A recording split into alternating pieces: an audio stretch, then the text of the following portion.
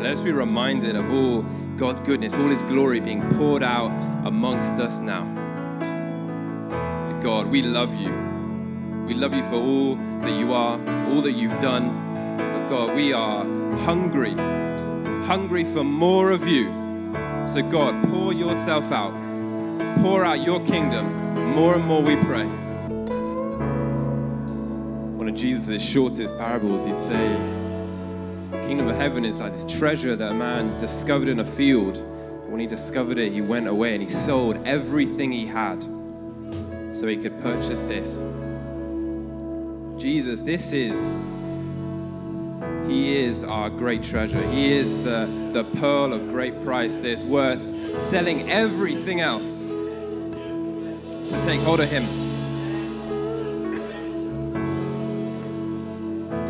You say, narrow is the way that leads to life. Narrow indeed. Jesus is the only way. That is the arrogant claim of Christianity, that Jesus is the only way. Jesus is the only thing that is going to fix things. Jesus is the only thing that is going to satisfy. Jesus is both the narrow gate and the way that leads to life in him. This is the treasure that we have sold all else to pursue. Daily, we lay down everything else. Say, Jesus, everything else pales into insignificance compared to you. We love you, Lord. God, continue to lead us in your ways. Continue to lead us in your ways that we may gaze upon your beauty more and more.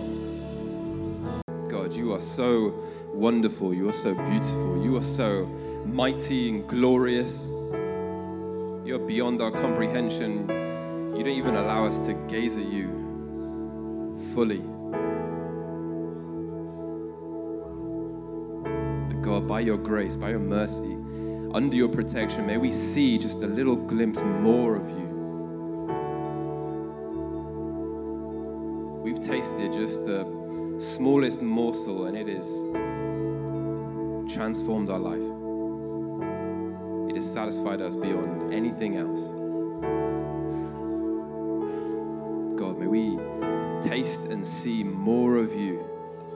More of you, God. Yeah, birth within us just ever-increasing measures of a godly greediness. Give us an appetite for you.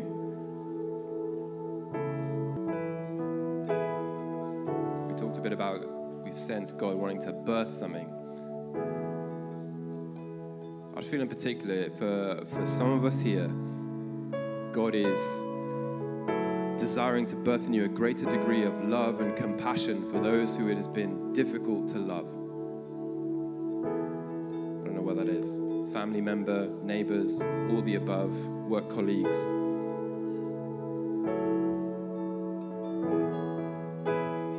The miracle God wants to pour out on you is that he's giving you the capacity to love more and more, beyond your own strength, beyond your own means.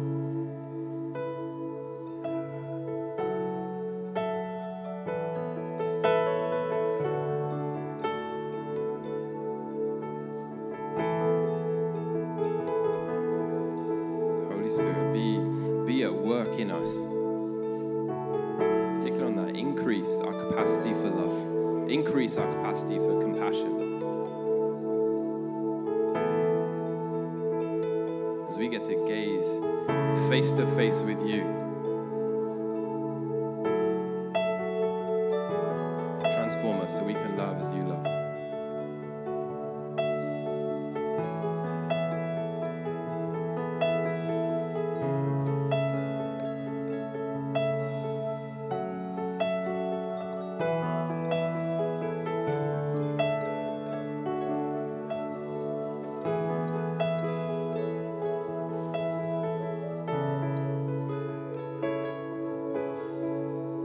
I think many of us, there's things that you have perceived to be just very ordinary, and God wants to take hold of those and make them radical.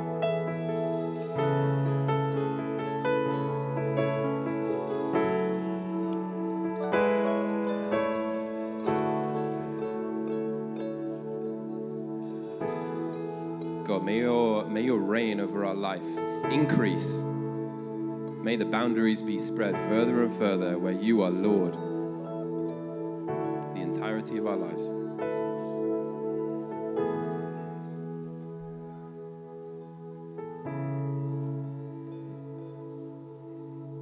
Jesus, we thank you for all that you are. We thank you for all that you've done and the hope we have in you for all that you will do and achieve for us. We thank you that you are the one who is faithful.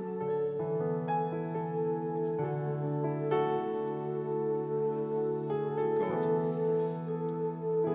as our worship continues in different forms, may you continue to minister to us. May we continue to have our eyes open by your Spirit. Transform us, renew us, heal us, all the things that you do. Be at work, God, we pray. Amen. So the reading today is from Luke chapter 7, verses 1 to 17. After Jesus had finished all his sayings in the hearing of the people, he entered Capernaum. A centurion there had a slave whom he valued highly and who was ill and close to death. When he heard about Jesus, he sent some Jewish elders to him, asking him to come and heal his slave. When they came to Jesus, they appealed to him earnestly, saying, "He is worthy of having you do this for him, for he loves our people, and it is he who built our synagogue for us." And Jesus went with them, but when he was not far from the house, the centurion sent friends to say to him, "Lord, do not trouble yourself, for I am not worthy to have you come under my roof. Therefore I did not presume to come to you, but only speak the word and let my servant be healed. For I also am a man set under authority with soldiers under me. And I say to one, 'Go,' and he goes, and to another, 'Come,' and he comes. And to my slave, 'Do this,' and the slave does it." When Jesus heard this, he was amazed at him and turned to the crowd that followed him and said, "I tell you, not even in Israel have I found such faith." When those who had been sent returned to the house, they found the slave in good health. Soon afterwards, he went to a town called Nain, and his disciples and a large crowd went with him. As he approached the gate of the town, a man who had died was being carried out. He was his mother's only son, and she was a widow, and with her was a large crowd from the town. When the Lord saw her, he had compassion for her and said to her, "Do not weep." Then he came forward and touched the bier, and the bearers stood still. And he said, "Young man, I say to you, rise." The dead man sat up and began to speak, and Jesus gave him to his mother. Fear seized all of them, and they glorified God, saying, "A great prophet has risen among us, and God has looked favorably on his people." This word about him spread throughout Judea and all the surrounding country.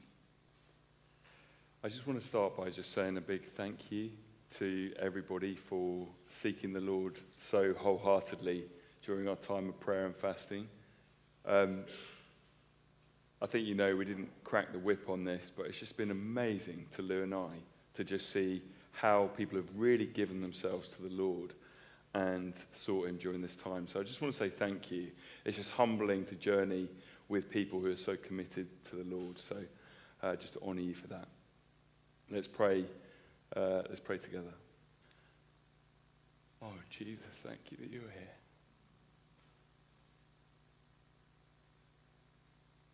Pray that any of my words would be worship to you. And And would you just send your Spirit and glorify yourself in our hearts? We just say, as we've been singing, we love you so much. With all our hearts, we love you. We give you everything. Thank you, Lord. Amen. I want to talk to you this morning about something really specific that's swirling under the surface of this incredible reading. Actually, two remarkable encounters Jesus has. They should make us sort of like slap us around the face and sort of wake us up, because they're extraordinary. We've got a guy, a centurion being someone in charge of 100 soldiers, a powerful man who clearly is wealthy. He's got the resources to build a synagogue for the Jews in his town. So he's not only got resources, he's also got influence. But he's also quite an amazing person, because he's clearly kind. Because it's the Jewish elders who come to Jesus and say, this is a good man, this is a kind man, because he's built us a synagogue. Do what he requests. He's also clearly someone who is good to serve under, because he's got a passion for his servant. And he has clearly, he's an extraordinary man. We'll come back to him in just a moment. But it's an unbelievable healing, because Jesus literally does nothing.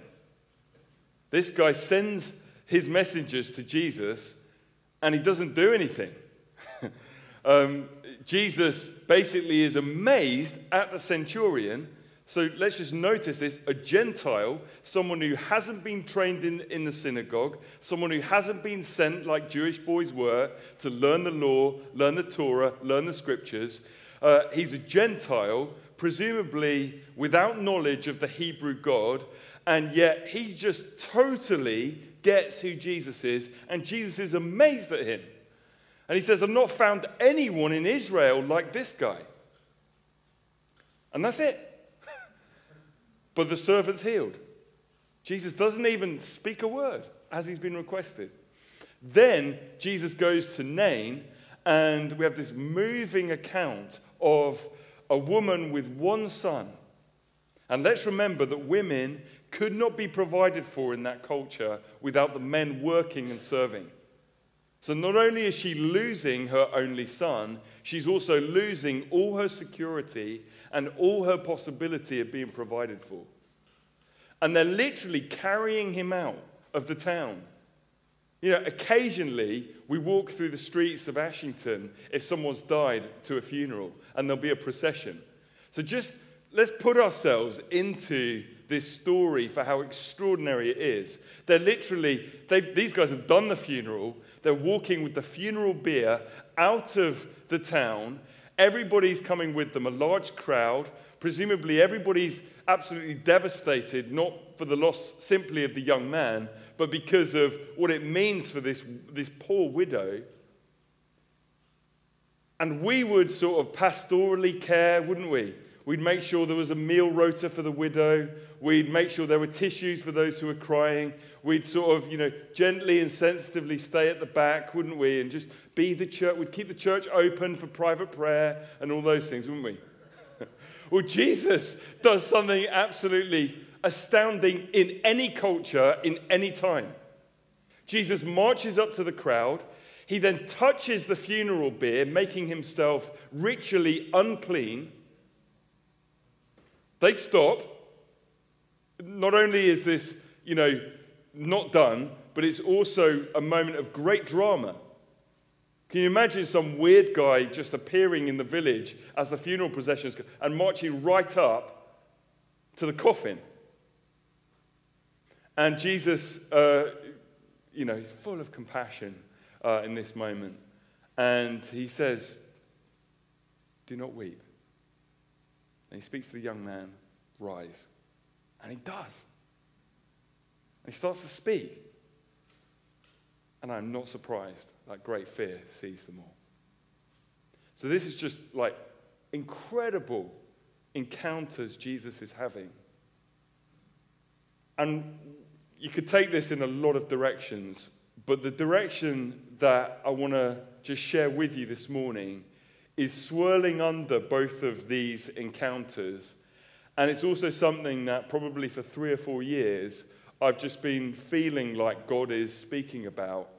And I want to share it in relation, not only because it fits, but also just to speak to you about something that I think the Spirit is doing in the church in the widest sense right now. It's rooted in this centurion. And it's no wonder Jesus says how amazing he is. Because there are 3 things that the centurion reacts to Jesus. The first is, the centurion says, he sends messages to Jesus. He doesn't even say, please come to my house, like Jairus did with his daughter. He says, Lord, I'm not worthy to have you come under my roof. I'm not worthy to have you come under my roof. There's something going on in the centurion that is sort of placing Jesus in such a place of honor and respect that he won't even let him come to his residence. But nor even will he not have him come to his residence. He says, I don't presume to come to you myself. What the centurion's not doing is sitting in his palace sort of saying, I'll send my minions to go and just ask you to do something for me. No. The centurion is looking at Jesus and treating him with such honor. He says, Lord, I'm not worthy to have you come under my roof. Verse 6, but nor did I presume to come to you. He's treating Jesus with such honor that he wouldn't even dare come to Jesus himself. There's no presumption. There's no entitlement. There's no demand. There's no right to come to Jesus in the centurion. He's just, I don't even presume to come, so I'm just going to send people to ask you. And then he totally gets who Jesus is. Because he says, I too am a man under authority. I can say to this one, go, that one, come. I can say to my servant, do this, do that. And they do it. Because I know that they obey me. I get authority. What's he doing? He's saying, I get your authority. I understand who you are. So just say the word. Because he understands that Jesus is Lord over sickness. Jesus is Lord over the death of a widow's son. Jesus is Lord over the created order because he's God. That's what he's saying. So, Lord, if you will only say the word, my servant will be healed. He understands that Jesus is the Lord of all creation. Over and above Israel, Israel don't understand. Because even after the raising of the widow's son, they think he's a prophet. And you can see that right through Luke's gospel, they're trying to work out who is this guy. He's overturning everything we know. He's subverting every assumption we have. Is he a prophet? Is he the son of man, but not like Daniel said? Is he the son of God? I don't know. Is he who is he? And of course they would think he was a prophet because the raising of a widow's son is just what Elijah did. So they kind of know Elijah's coming. When the kingdom's going to be restored, they know Elijah's going to. Is this Elijah? Because he went outside the nation and he healed the widow's son at Zarephath. But no, they don't even get it like the centurion does, who understands he's the Lord of all creation. Just say the word, and my servant will be healed. And what happens is Jesus is amazed at him. There's no one like this guy with his understanding. He sees and he knows. And that's it. And just at Jesus' astonishment at him, at the centurion's lack of presumption, his total honor, his recognition he's the Lord of creation, he's amazed. And something happens in that atmosphere that means at that very hour, the servant is restored. Now, I want to talk to you. Can we zoom out for just a moment? I want to talk to you about something the Lord's been speaking to me about, and I just want to offer it to you this morning. I want to zoom out and just share with you, well, let me ask you the question first. What do we think God is doing right now on the earth? What is God doing? Because what God is always interested in is illuminating himself, is shining a spotlight on who he is. What's he doing on the earth? And I just want to zoom out and just share with you, just to the best of my prayers, and just before my frame explodes, I just want to share with you just what God is doing, or my sense, because I think it is what is coming. And I just want to share it with you so that we can be aware and alert. 500 years ago, the Lord showed the work of Jesus Christ. When I say work, I'm referring to the cross and the resurrection, but particularly the power of the cross. And 500 years ago, Martin Luther had this revelation that the right and just wrath of God against sin and rebellion and all that is unholy and profane, the wrath of God has been satisfied through the cross of Jesus Christ. And Luther just came, he was like, we don't have to buy indulgences anymore. We don't have to do this. We don't have to pay in purgatory. It is salvation by faith alone in the work of Christ, in the blood of Jesus Christ, that comes and is transposed or placed on me simply by a faith stance towards God, by believing in Jesus Christ, that what he did 2,000 years ago on the cross becomes a covering for me. And 500 years ago, it was the work of Jesus Christ that was highlighted by God as he began to show us that not all these works, but simply by faith alone, that we can be forgiven. And when Jesus paid for us, that was enough for all sins past, present, and future, because it was a holy sacrifice offered in the right way by the Lamb of God that releases from us, when we take hold of this by faith, forgiveness for our sins. And that was sweet relief to Luther, and it's been sweet relief to the church to trust in the work of Christ. Then, at the start of the 20th century, the Pope at the time made a declaration, and he said the 20th century will be the year of the Holy Spirit. And the Lord answered that 6 years later in Los Angeles in Azusa Street, when a poor slave began to preach the gospel and the Holy Spirit hit them with power. And no one had really seen that before, or not in a corporate way, and they began to speak in tongues. They discovered the gifts. It gave them new power to preach the gospel, and the Pentecostal church went around the world. On our shores, the Lord answered the Pope's prayer in Evan Roberts and the Welsh Revival. And the Holy Spirit has just burst through the 20th century. In the 60s, the new churches were wanting to kick on in this and left the established churches and started the new streams, the new movements. All just discovering the gifts, the power, the authority that becomes ours when we come under the power of the Holy Spirit. In the sort of 80s, it was the evangelical established churches which were discovering this through Wimber. The gifts of the Holy Spirit restored to us so we can be like Jesus. And what's happening was God was highlighting and illuminating the third person of the Trinity, the Holy Spirit, to add to the work of Christ. And then about 35 years ago, in various ways, the Lord began to shine a spotlight on the first person of the Trinity, on the fact that God is almighty and way beyond who we are. He's the creator of the world. He's Almighty God, and yet he's an intimate Father.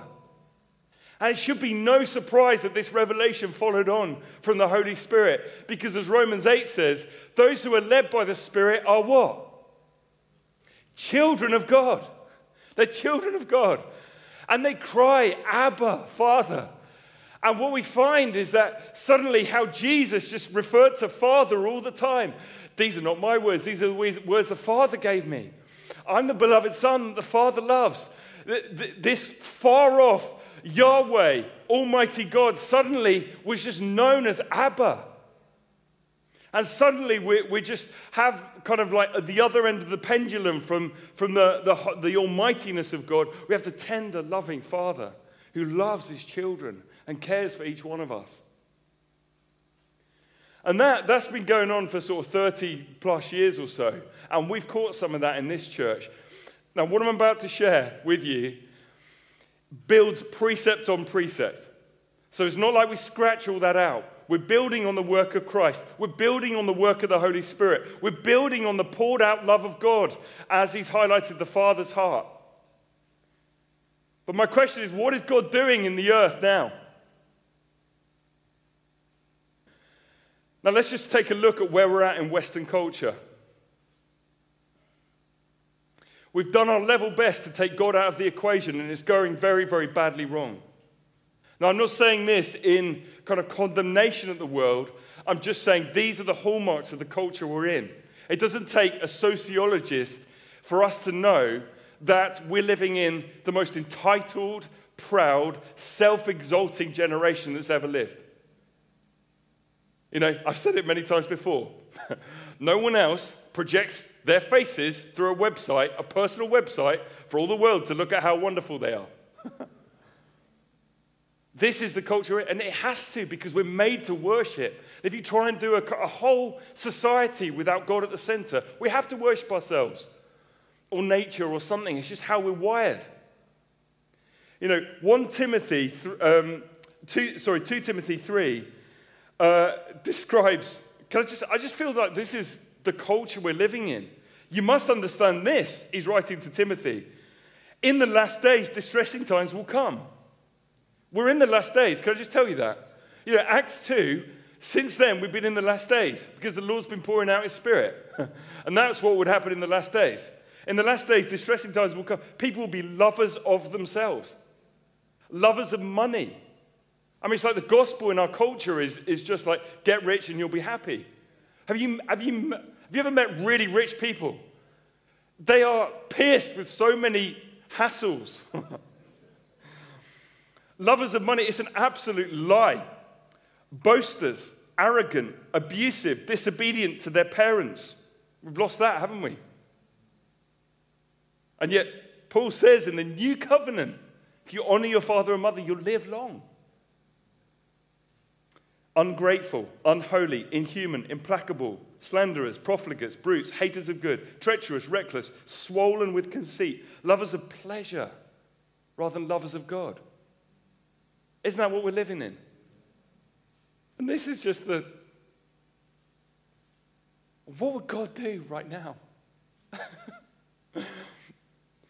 I'm telling you, what he is doing in these days is he's shifting us from a spotlight on the work of Christ, and he's shifting us into manifesting the beauty of Jesus Christ, the majesty of Jesus Christ. And I just give to you and submit this morning that he is glorifying Jesus in such a way that he's restoring our absolute love for him. Nothing else. For him. And at the same time, restoring the majesty of Christ. He's highlighting the absolute radiance of Jesus. Now let's just rewind 500 years. 500 years ago, we were recipients of the work of Christ. And think about this in a minute. We all need the work of Christ. But so often, when you realize you've been forgiven, it's basically relief and you're receiving a benefit. But the deeper reality is that beyond what we receive from the cross, whether it's forgiveness or healing or reconciliation with the Father, what we receive from the cross is a much lesser thing than it is to see the beauty of Jesus. Just the radiance of the sun, the one who is full of light like no light. The The one who is just absolute love on display. The one who is God amongst us. There's none like Jesus. None like Jesus. He's so pure. He's so kind. He's so holy. And he's filling us with a dazzling revelation for those who have ears to hear of the beauty of Christ that lifts us beyond just our kind of selfish, thank you for what you can do for me, and exalts Jesus to the highest place where all we can do is say, take the world, but give me Jesus. Take the world, take everything. Take the shirt off my back, take my promotion. If money gets in the way, sell it all. But give me Jesus. He's the pearl of great price. We talk about the kingdom and healing the sick and raising the dead. But at the center of the kingdom is a king. And he's the most lovely king. He's the most glorious king. And he is the one that the Father's pointing to, saying, look at him, look at him. And the beauty of Jesus' character is every time the world and everyone and the angels and the demons submit to him, at the name of Jesus, every knee will bow, that as he is lifted up, he points back to the Father. And he says, to your glory, to your glory, to your glory. It's the beauty of Jesus that's being lifted up and his majesty. And there's two sides to this coin. And this is what God is doing right now. The first side of the coin is a restoration of our first love for Jesus. And even now, I hope I'm stirring your hearts. This is what happens when you fast.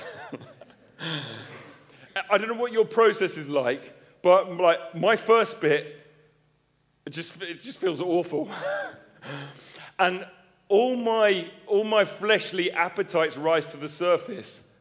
And I'm faced with my rebellion, because I realize actually how much I enjoy this lesser created earthly thing, how much I enjoy that, and I'm faced with that.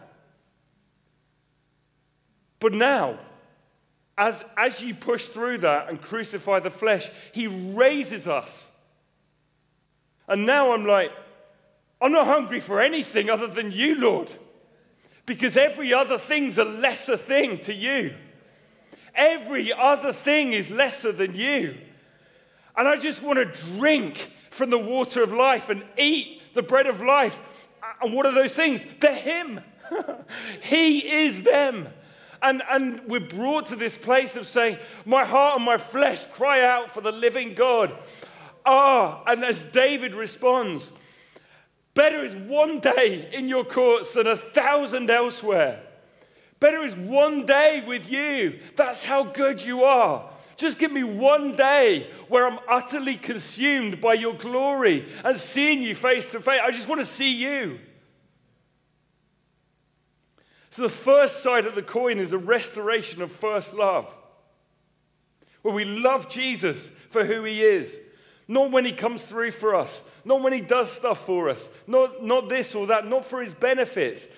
They are incredible. But God doesn't want us to stay there. Like he brings us in through the work of Christ, because at the start we're babies and we're just still selfish. Like children are selfish, right? You know, they're needy. Like you have a baby and they're just demanding, and you just have to focus on them. So the work of Christ, yep, you're forgiven, well done. And now have some healing, now be reconciled to the Father, da, da, da, da, da. All of that, all of those things, so that we can come into maturity, which is like, I don't know, lock me up in prison, take the shirt off my back, I don't care, but you cannot steal from me, Jesus. You cannot steal from me. And he's my prize, he's my portion, he's the strength of my heart. You cannot steal him from me. So take everything else. So like Paul said, for me to live is Christ and to die is gain. And the other side of the coin is the majesty of Jesus when he reigns in our lives. And that is rooted in something which is coming to the church for those who have ears to hear. And we have a window, I think, the nation has a window to respond to this through our proclamation. Because it is coming. And it's the fear of the Lord. It's the fear of the Lord. Look at the centurion. Lord, I'm not worthy to come under my roof. He's not focused on himself. This isn't about bad self-esteem. This isn't about feeling like a miserable sinner. He's like, Lord, you are so mighty. You are exalted. I didn't even know how I could host you. Who am I for you to come under my roof? How can I draw near to you? You know, it's the rightful elevation of God. And it's coming to the church for those with ears to hear.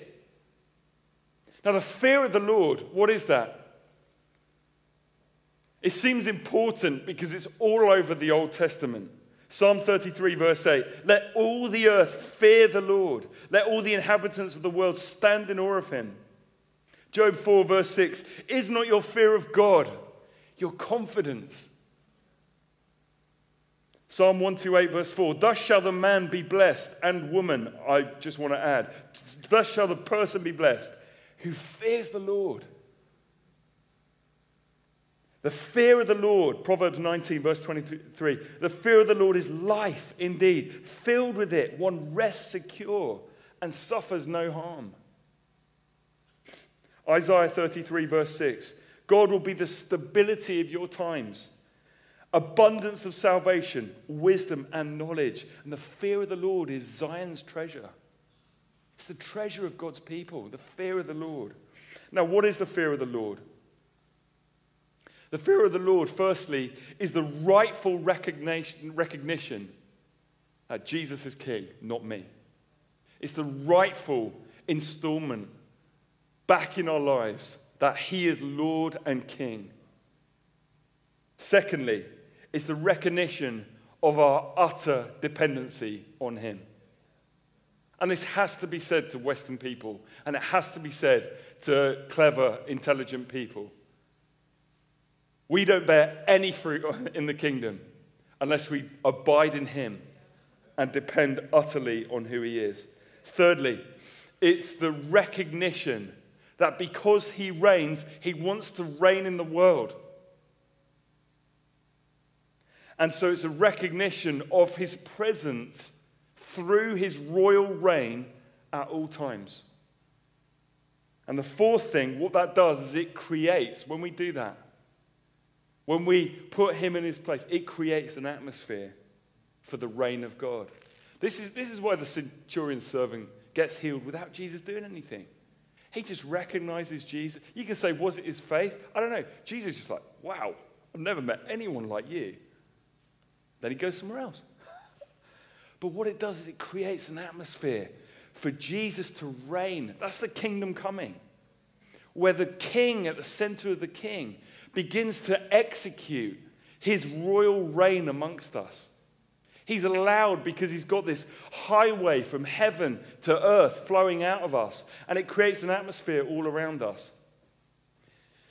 Now, the fear of the Lord is not used much in the New Testament, but it is used in Colossians 3, and you can read that later. And it's highly important for living Christianity out at work, so you can do some homework on that, Colossians 3.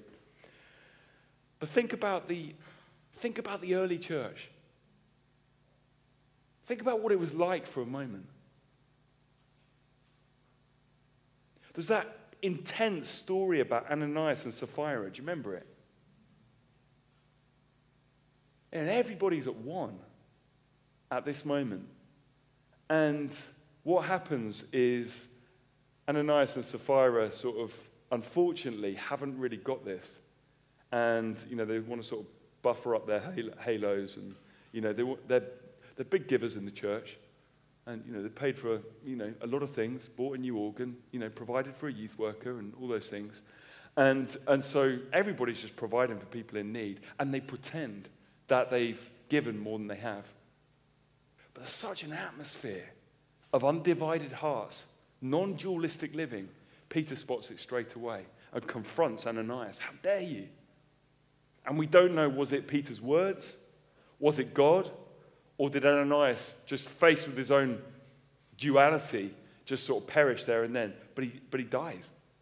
In that atmosphere, he dies. His wife hasn't got the text message, She arrives, and an unholy alliance.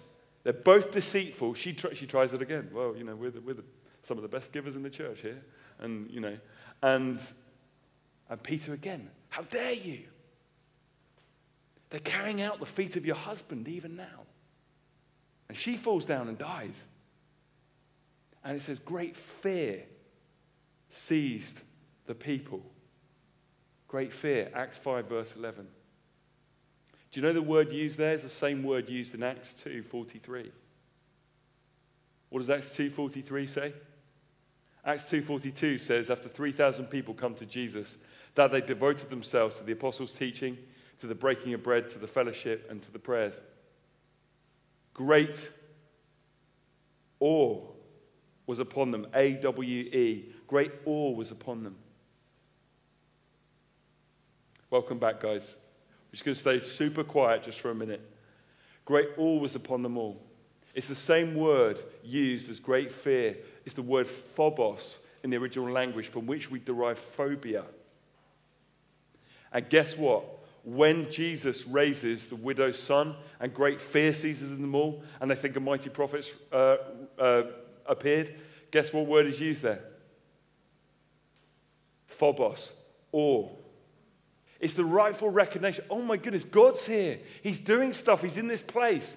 And awe fills them all with the rightful recognition that Jesus is here. It's the fear of the Lord.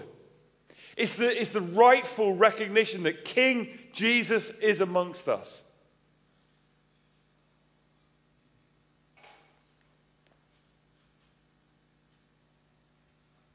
Is there anything more off-putting that you've ever seen than someone dishonoring their parents? There are obviously worse things in life, but if you see someone, could be a grown adult, just bad-mouthing their parents, it's a horrible thing, isn't it?